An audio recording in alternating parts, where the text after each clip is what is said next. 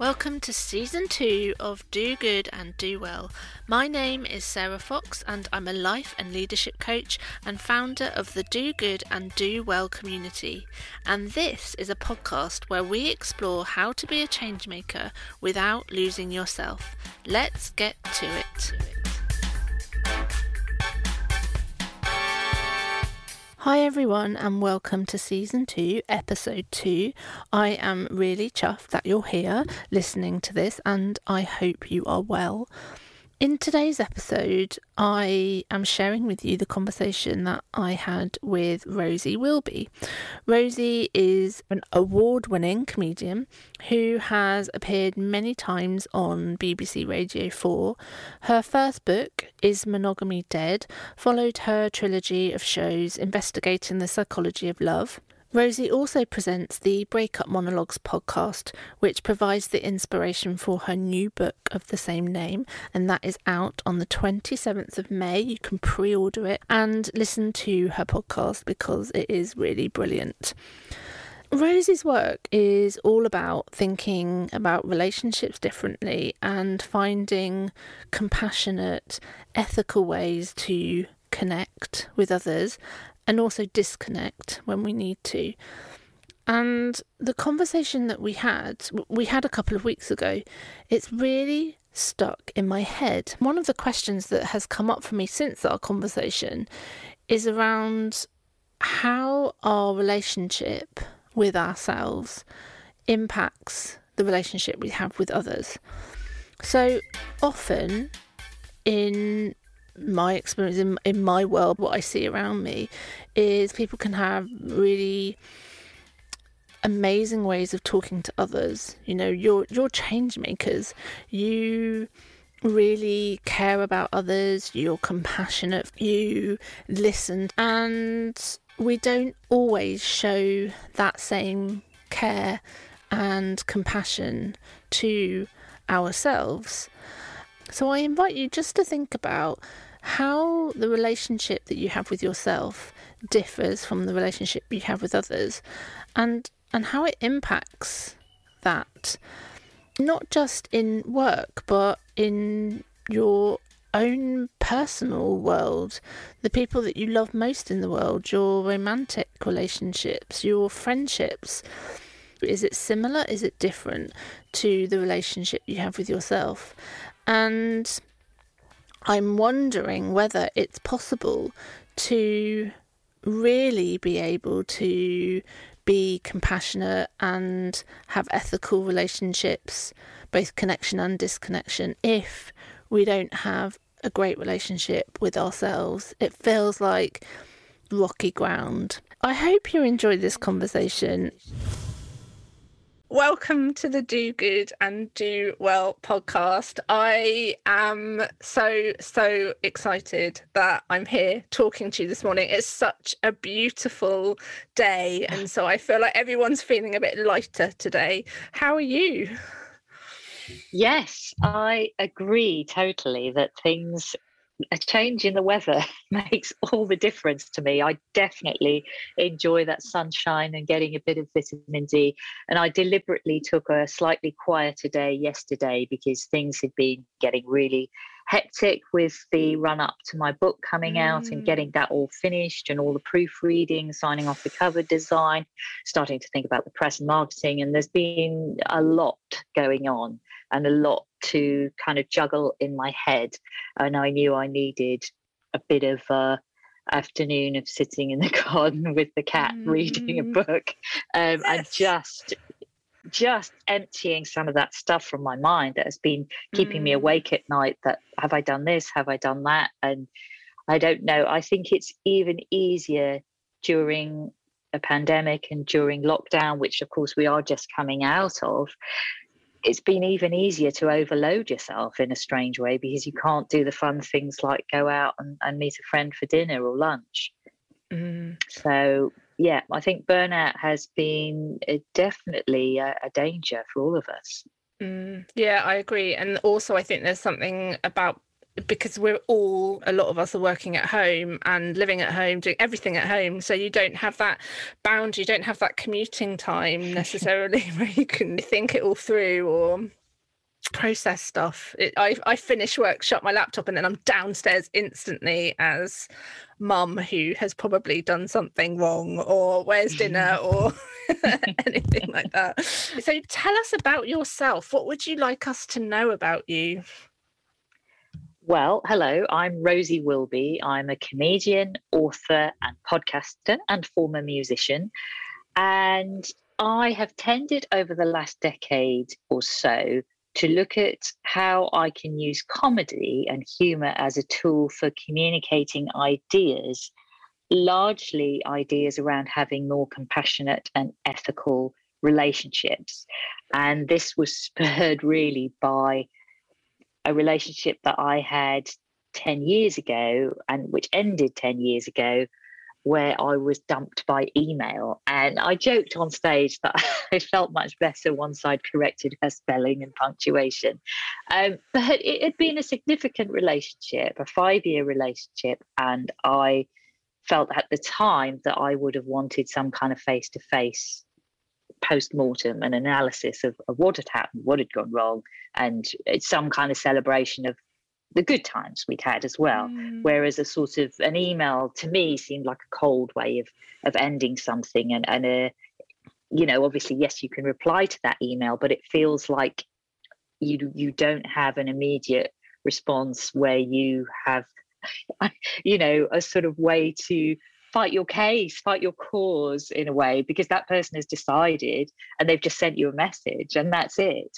Of course, now we have even worse, even less personal ways of breaking up with somebody. We have ghosting, which is just sort of completely disappearing and not even communicating with that person anymore. And then there's all these other strange words like breadcrumbing and all this kind of language for dumping people in slightly, as I would see it, unethical ways has sprung up. I had a solo show where I talked about breakups, and I kind of projected a sort of a future timeline of how we might break up with people in the future, and maybe dating would become the ultimate blood sport where we could just vaporize our exes. So I kind of feel quite strongly that the way we treat one another on dating apps and the way that has become like a game does filter into our broader sense of how we treat people and how we think about how we might want to treat people as we would want to be treated ourselves. So I think even though I'm a comedian and I am looking at things on the surface in a light way, there's a lot to why I am doing that and what is motivating me to do that. And as well as the kind of ideas around having more compassionate and ethical relationships, I've always been keen to promote ideas around diversity and inclusion. I've always spoken very openly about my identity as a gay woman and how that has informed my life in both liberating and celebratory ways and limiting ways, because sadly the world has not always been particularly accepting of gay people. We had a TV program on recently, I don't know if you watched it, called It's a Sin, which took me back to the 1980s, which was the time when I was a teenager and first realizing that I was gay, and it was a pretty hostile world in those days. And so when I do my comedy shows and write my books, I do often get messages, particularly from gay women of a certain age who particularly respond to the way I write about relationships and love, because when I was first having relationships, it seemed like marriage and having children and those kind of things would be completely unavailable. And in some ways it's quite a complex emotional place, I think, a certain generation of gay women find themselves in now, where those things are becoming possible, but perhaps it feels a bit too late for some of us to completely recalibrate our lives in that way. So I think there are some complex things that are both universal to talk about relationships for everybody, whatever your gender, whatever your sexual orientation, and about how we might have those relationships ethically.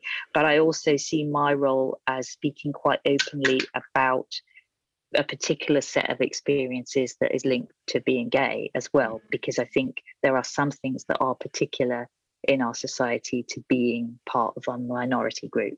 So there are the two levels of what I'm doing, I suppose. Yeah, that's amazing. Yeah. There are so many things there in what you've just said. In the first season, I talked to Tin and Diab, who's a political comedian, or he talks about politics in his comedy, I should say. And we talked about, or I asked him about how comedy can be a form of protest. That idea was really interesting to me. And I heard one of your episodes, Kate Fox was on there, and you were talking about laughter and comedy as a form of healing. Yeah. And what you were then just saying about, I suppose it's storytelling as well. It's a bit like this podcast in wanting to open up some of this dialogue about what's happening in the world for individuals and saying we are different, but we share similarities. Can you talk a bit more about that, the comedy as a form of healing? Yeah, I think comedy is in some ways a sort of subversive art form, because you can sneak controversial ideas under the radar in a way. So I think it's a really interesting tool. I think, yes, it can heal people because sharing our stories and relating to other people's stories and knowing you're not alone is crucial. I think particularly in all the work that I've done about breakups and relationship endings. Lots of people message me and say I feel less alone, or if I've talked in my first book about kind of finding the heteronormative kind of narrative about how we should have relationships, and just the more wider normative narrative about what does a proper relationship look like, even if it is now accepted to have a relationship between two men or two women. Or we may even be becoming more accepting about people who are non-binary and transgender, and we're starting to be more open-minded about all of that. But I still think there's a narrative about how we're supposed to have a relationship and how it's supposed to play out. And there's this idea of the relationship escalator, that we sort of travel up onwards through an ever-increasing hierarchy of stages of sort of living together and getting married and having children, and we must display our commitment in a certain type of way. And not everyone wants to necessarily fit into that narrative, but then you can feel very excluded. So I think a sense of including people is really vital for healing. And I think comedy is a good tool for doing that. Like I say, I think you can sneak subversive ideas under the radar in a sense. I did a comedy show at the Edinburgh Fringe back in 2013 called Is Monogamy Dead?, which was sort of looking at those narratives about how we're supposed to have a relationship in the Western world and how we hold up sexual exclusivity as this real kind of pinnacle of commitment and a good, in inverted commas, relationship. Whereas I was actually realizing that a number of people that I knew who would call themselves monogamous were actually having affairs of some kind or other, or were sort of having serially monogamous relationships with little overlaps, or were being not entirely honest with their partners or even with themselves. Whereas people I knew who were having polyamorous relationships, having more than one consensually, ethically agreed relationship, were actually going about things in often a more ethical, compassionate, honest way, and really communicating at a very deep level. Because you have to, if you're going to talk about boundaries, about what you would be comfortable about your partner being able to have the freedom to do with potentially another lover or another partner. Or, you know, some people might define it along more emotional lines than sexual ones. And it might be about having loving friendships, but defining boundaries around those, you know, are there things that you tell other people you don't tell your partner? And how do you calibrate and work out all of that. So yeah, I did that show in 2013 when actually it was pretty, it was, people were not ready necessarily to have that kind of conversation. And it still seemed a bit tricky and a bit dangerous to be questioning monogamy. I mean, I am actually now in a sexually monogamous relationship, but I think it was important to explore the whole landscape of the different types of relationships that you can have and that indeed do go on in certain parts of the world. I mean, there are Amazonian tribes who believe in partible paternity, where they believe that actually a woman's child is the result of sex with multiple men, and that there are multiple fathers to that child. And they think that's a good thing, you know, that there are all these men who have an interest in the welfare of that child because they were all part of creating it. So, you know, there are really interesting ideas around the world that we don't necessarily give much airtime to here in the Western world. And so in 2013, there were definitely people kind of giving me slightly frosty looks. I was giving them a flyer saying, "Is monogamy dead?" And it had a little survey on the back that you could fill in what counts as cheating, because I think it's actually a more nuanced question than just, you know, sex. I mean, what is sex anyway? How do we even define that? That's a whole other podcast. That's a whole other podcast. I know. And we've got such limited views about all of these things that we think are kind of black and white questions. But it's interesting how our discussions have become more open about sexuality, about gender identity. Also, we have seen a growing awareness that, you know, some people are having different types of relationships, and that is perhaps a valid option and can work well for certain types of people. So I think there are broadening discussions about that. And by the time I had a book out based on that show and that survey that I did called "Is Monogamy Dead?" in 2017, there was definitely more openness to this question. But in 2013, I felt like I was really sort of busting a taboo a bit. Yeah, there's a couple of things there you said. I think that idea of the shoulds, I think we're so used to shoulding ourselves in so many ways. And, you know, even I should have bought a house by now. I should be at this point of my career. I should be in a relationship. And I think some of us aren't good at holding our own boundaries. I think what you were saying about being really open and honest and communicating with your partner or partners about expectations and holding firm the boundaries so that it can, I suppose that's maybe something about creating a safe space. Everybody knows what's okay. And there's just so much going on in my head. All the things that you've said. I'm trying to formulate a question, and it's that: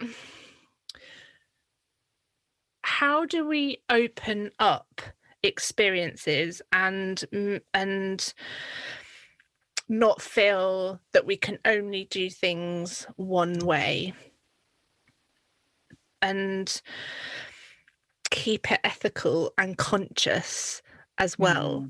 When you were talking about boundaries, about communication, these are things we should just be learning anyway to be better at. Oh my God, yeah. Well, the interesting thing is as part of my research, in inverted commas, for my first book, I performed comedy at a sex party. Now, oh my goodness. This was a very interesting evening. But I have to say, it was probably one of the most respectful and ethical and human and compassionate and conscious events I've ever been to.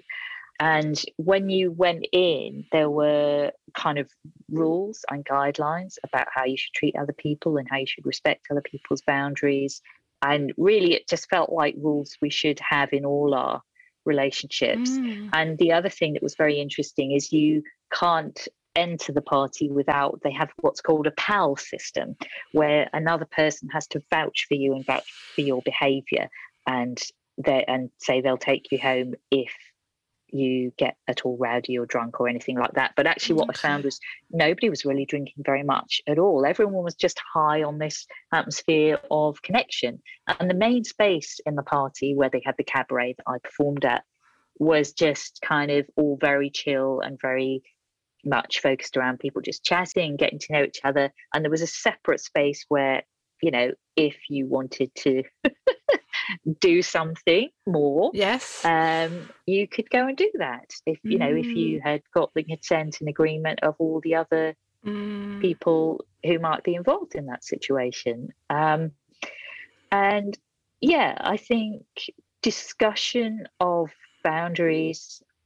to me, that was kind of the first time I'd really heard people really bringing that up as something so key and so important. I'd been having relationships for years where we'd probably never talked about boundaries, probably never talked about what we're comfortable with or not just in a sexual setting, but just in an emotional vulnerability and trust kind of on that whole spectrum. Well, also being able to say how you want your needs to be met.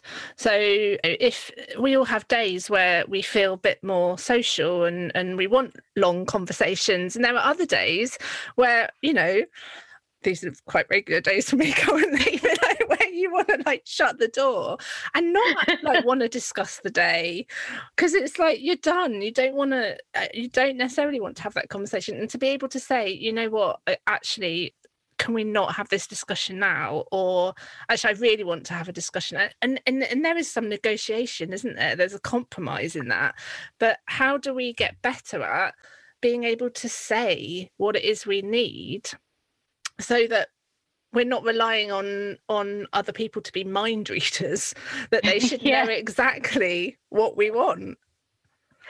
Well, that's why I think in my book, which was called Is Monogamy Dead?, which was obviously a bit of a provocative title, I was deliberately saying, look, I'm certainly not telling people we shouldn't be monogamous. It can be wonderful if you meet someone who you'll have a high degree of compatibility with on a number of fronts. And if you both have other friends and other things in your life that relieve some of the burden of your need and your expectation, you know, monogamy can become problematic when everything is just heaped onto that one person, that they're your best friend and lover and confidant and colleague and you know, therapist, God knows.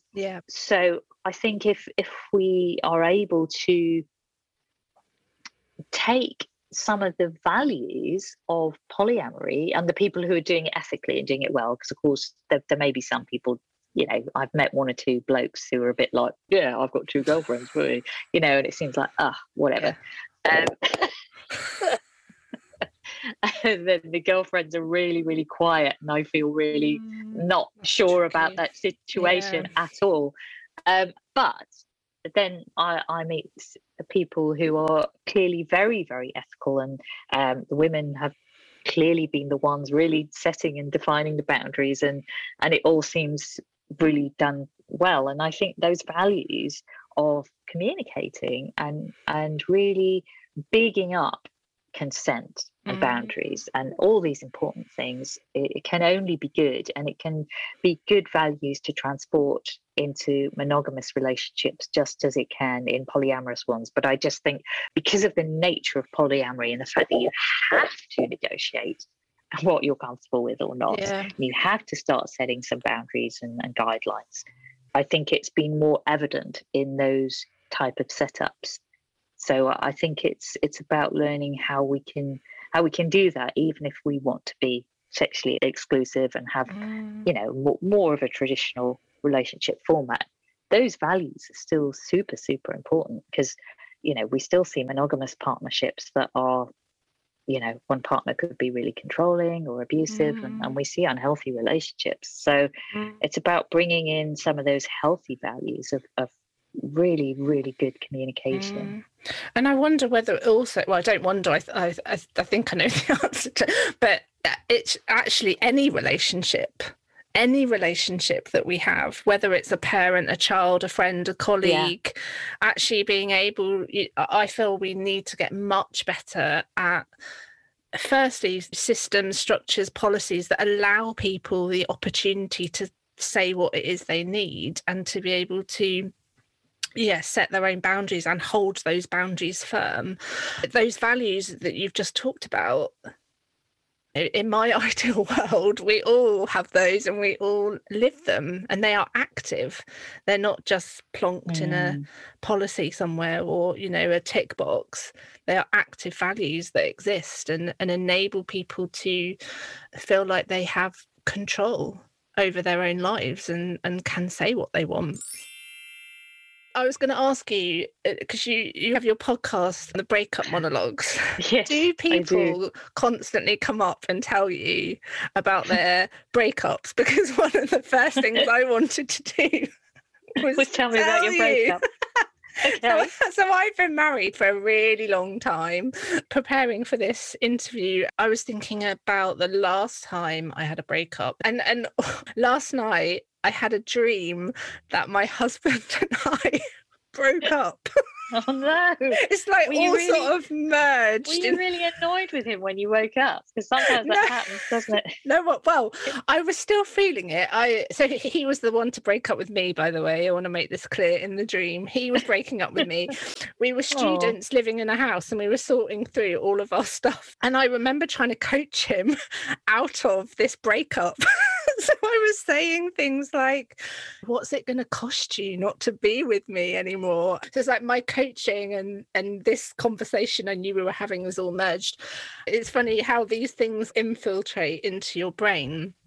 But you've obviously done a lot of research about breakups. Is there anything particular about the last year and how things have been for people in lockdown? Oh my goodness, yes. Every country that has had a lockdown has seen an uptick in divorce rates. So yeah, we've had serious breakups because, of course, it has reinforced a binary. For people who live together, it's made everything really, really intense. For people who don't live together, it's kind of pushed them apart and they can't really see each other except sort of walking in the park and so on. And some people who'd started new relationships suddenly moved in together, but that was just too quick and, the relationships maybe floundered. So I think it forced a lot of people to work out where they were at and what their situation was. And it was a catalyst, I think, for some people. Maybe their relationships were not going to last anyway, but it certainly hurried a lot of breakups up.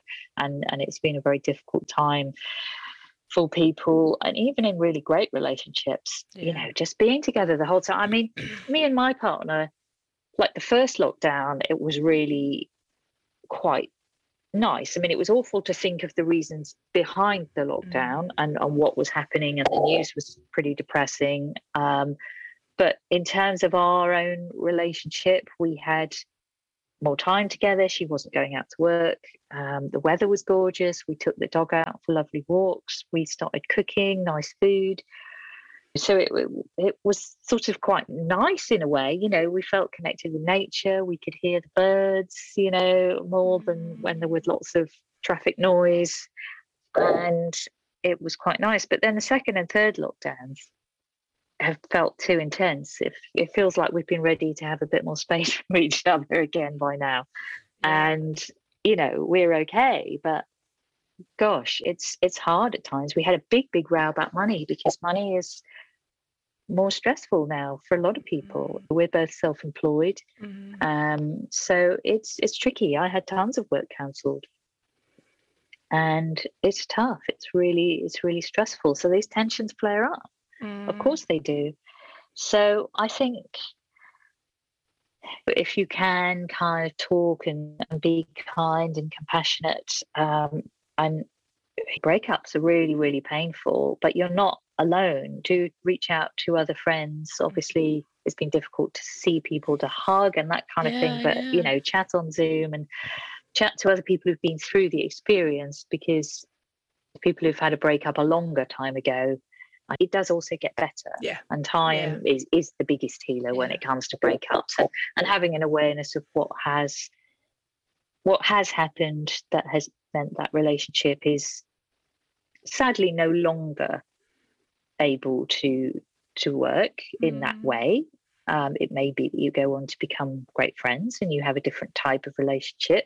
And also, any relationship that lasted for any length of time probably was a real success for the time that it lasted. We're too quick, I think, to build relationships that end as failed relationships. And I think that's a language that we need to reconsider, because if, particularly if you manage to uncouple consciously. I mean, I don't credit Gwyneth Paltrow with inventing conscious uncoupling. I credit lesbians, because the lesbian community has been a tiny community and actually really had to pioneer some form of conscious uncoupling, because there was no way. When decades ago, women all met in little social groups in each other's houses, and there was no way that you could get away from your ex. You were going to see them as part of that social group. They were probably going to get together with one of your other friends. So lesbians have had to negotiate this really painful situation of still seeing your ex. And often you find that lesbians are best friends with their ex-partners, because they've really brokered this compassionate way of staying in one another's lives, but resolving the sexual jealousy when somebody meets somebody else, and all of these difficult things and challenges. But in a small community, you sort of have to break up as ethically as you possibly can, because, like I say, before gay bars, and particularly before lesbian bars, which were a bit behind spaces for gay men, women were in very small groups where you couldn't escape. Yeah, so it was easier, I guess, in many ways, just to get on, and absolutely. That kind of a positive mindset around it, I suppose. In terms of what are the gifts that might have come from that relationship, and how can you take that? Yeah, seeing that as a success if you do manage to do that. Yeah, I think that also crosses lots of other things. Around. We have this thing about failure and attaching the success or failure of something to our own identity. So if something doesn't work, it's about us. We are the failure, and so that shift of perspective, I suppose, about actually what really worked well. And it's a win, as you say. If you've been in a long-term relationship, that's a win.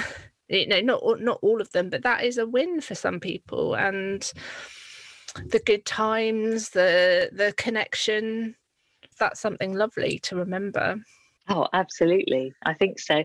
Another thing people can do if they are struggling to kind of recover and forget about a partner is something that's called a negative reappraisal strategy. And we can tend to put our ex-partner on a bit of a pedestal and look at them through rose-tinted glasses and think that was the only one, that was the perfect partner, that's the one that got away, I'll never find anyone like that.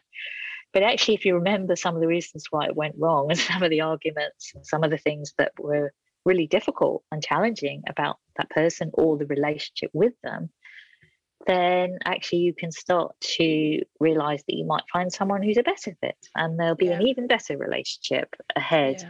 And it's a bit like when former alcoholics, are encouraged to think about the negative aspects of drinking rather than the euphoria that you feel before it all goes wrong. Yeah, I suppose it's it's like the word SWOT analysis just came into my head, but that kind of, analysis of what really worked and what worked for me. So what do I want to keep thinking of, if I'm going into another relationship, what's really important for me? And actually, what are the things that I definitely don't want? I don't want that to happen again, or I don't want someone like that. Being really clear and I suppose that's all about tuning into yourself and really thinking about what it is you need. which can be hard, especially if we attribute all the negativity to ourselves and our own personality and who we are. But yeah, I guess like that kind of taking a step back and not doing a SWOT analysis. That's just random.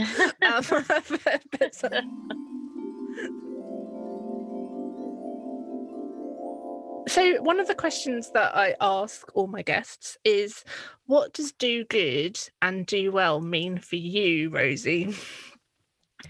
Well, I wanted to share with you an example of somebody who I feel embodies that. Yeah.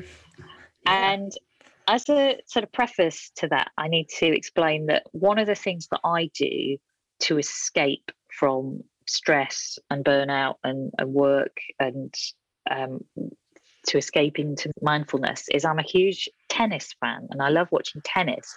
I love the drama that unfolds. I love the scoring system. I love the sort of quietness in between the points when you're watching Wimbledon centre court, or even now the tennis tournaments that are happening behind closed doors in lockdown without a crowd. It's kind of weird, but there is a peacefulness to the ball, just the sounds of the ball and the little sounds that the players make. And I'm a huge tennis fan, and I have been hugely inspired recently by the tennis player Naomi Osaka, who I believe completely embodies the spirit of do good and do well. She is without doubt the number one female tennis player at the moment, particularly on hard courts, even though the ranking systems are a bit behind that because they kind of froze them during the pandemic when certain players couldn't travel to certain tournaments. So when she was playing at the US Open last year, she wore a face mask for each of her matches.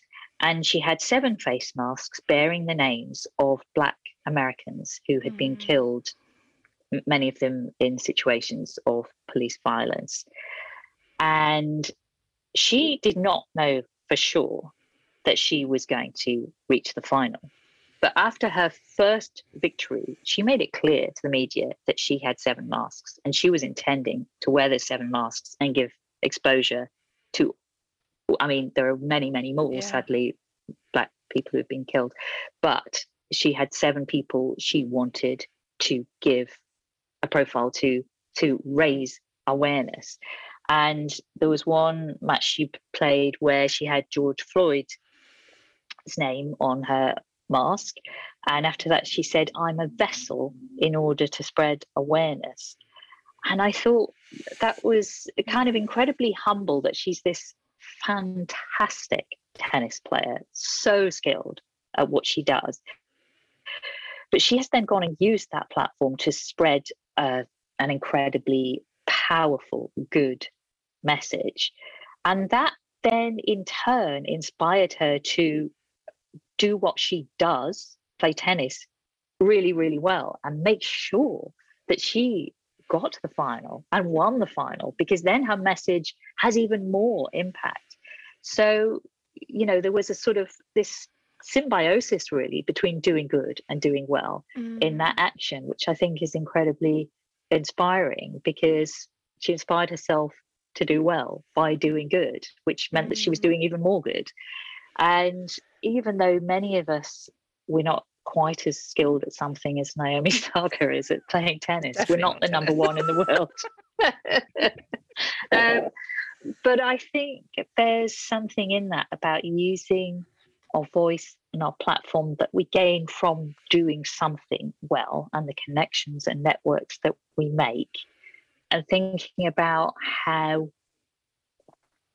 that can allow us to spread a message that is important to us, and then sort of using the fact that we can spread that message as motivation to keep on doing what we do really well.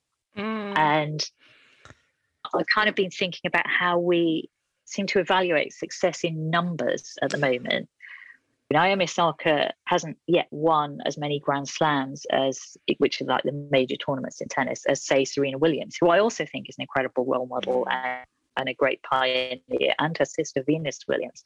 There are so many brilliant women in tennis, and what she's done has kind of elevated her way kind of beyond the sort of number of big tournaments that she's won. And there have been incredible pioneers in tennis history as well. Someone like Arthur Ashe, who won Wimbledon, but his legacy of kind of pioneering, fighting for civil rights is so much more important than that. So I think, why do we always measure success in numbers? It frustrates me. In our podcast world, everyone's fixated on a download number. And I kind of think, isn't it just as valuable to serve a small community really well as just serving a massive one? In the publishing world, people get paid advances based on how many copies the publisher thinks they are going to sell, with all the bias that is built into that system, which obviously is going to mean that we see white authors, heterosexual authors, getting paid more, able-bodied authors, cisgendered authors. And, because we tend to think that people from a minority voice are going to serve a smaller community. So the way things work at the moment, it means that those people get paid less. Well, hang on a minute, what's going on? Yeah. Why can't we measure podcast success in your listen through rates, or some evaluation of what people receive, what people get from your podcast or get from your book? Who's read your book cover to cover and made notes in the margin and earmarked all the pages? When a book is really, really successful, sometimes people just have it on the shelf because it's the cool book to have. Yeah. I've never even looked at it. Yeah, I think I may have some of those books. Well, so do I. But you're right. You are absolutely right. And I see that. And I mean, I could rant for ages about this, but I won't. I think you're absolutely right. I had a really amazing email this morning from someone who I've never met, who said, I've been listening to your podcast and it has resonated massively with me. And you like, yay, that's my success. I ended up being number 10 or something for about a day in the entrepreneurship. And I wanted to celebrate that, of course, but I wasn't in it for very long. But, you do, I think you are right. How are we measuring success? And often it's in such quite dull ways as well. I love that idea of like how many people have written in the margins and folded over the pages. And I thank you as well for that example of someone who you feel is illustrating that do good, do well. It's such a powerful way to think about it. And sometimes when this work, particularly for change makers, it can get it's really hard if you're on the ground working in communities who are having a really, really tough time. It's hard work, or even running your own business, being self-employed. It's not easy to motivate yourself all the time. But I think having that vision of how you want to make a difference can be so motivating, because it reminds you need to get out of your own way. That actually this podcast, it's about the people who are listening to it and for them to feel connected to something else. And if we can all spend some time thinking about what is it we really want to do, how is it we really want to make this difference, then that is so motivating to just keep getting up. Although some days you don't have to. You can lie in bed. You can sit in the garden and listen to the birds, and that's really important too. It really is. So I'm thinking about what you were saying earlier around, that even though comedy on the surface can feel quite like, actually you are really challenging some of the notions around relationships and how can we build more conscious and more ethical relationships. Where does that drive to do something deeper come from? I think it comes from being gay and feeling excluded and feeling different when I was a teenager. I think, that is a hard thing to deal with. Although I didn't come out until I was at university, where there was a lesbian and gay society, there was a bit more awareness. It still felt very much I was an outsider in the world and in society. I couldn't imagine that I would ever be in included, certainly in institutions like marriage. I mean, it's still, I can't get my head around it, but that has all changed so quickly.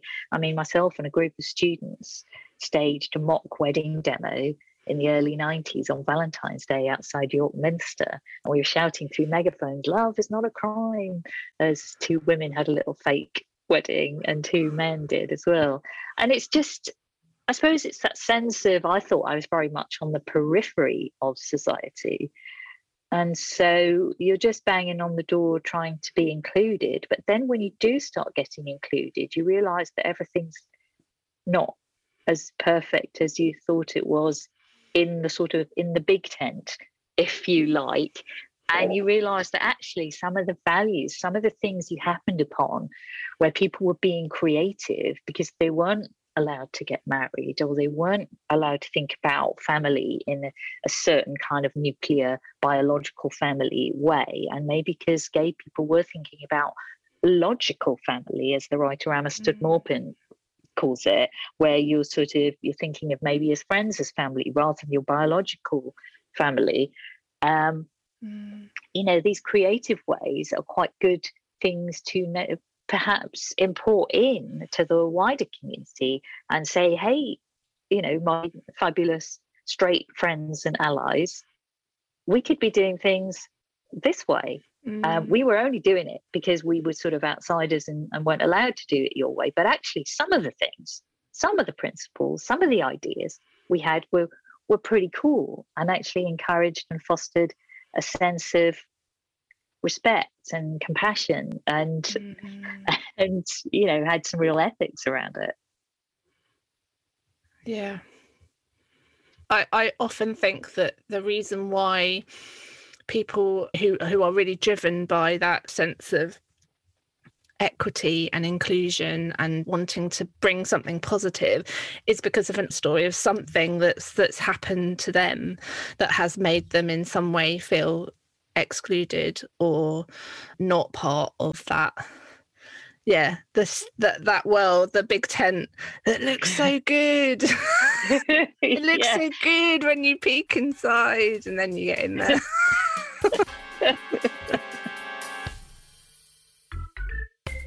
Thank you, Rosie. How can people find out more about you and all the brilliant work? Well, I'm on Twitter at Rosie Wilby, which is ROSIEWILBY. And I'm on Instagram at Breakup Monologues, which is, of course, the name of the podcast that I do. And it's the name of the forthcoming book. The Breakup Monologues book is going to be coming out at the end of May, published by Bloomsbury. And you can pre-order that right now. And so that will be out in all the good bookshops and all the places where you can get your books. It'll be an audio book as well, which is different to the podcast because there's quite a different content in the book.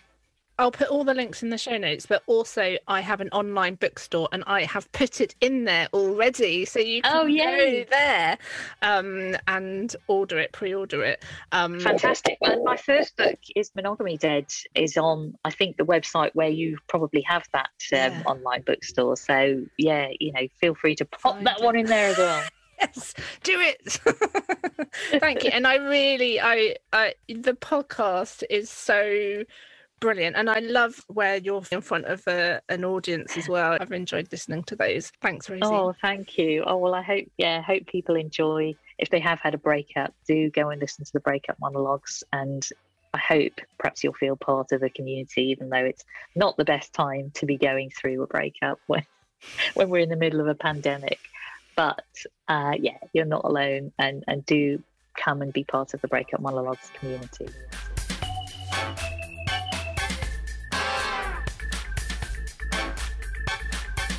I really hope you enjoyed that. Let me know what you think, and if you would like to review and rate the podcast, please do. I always appreciate that.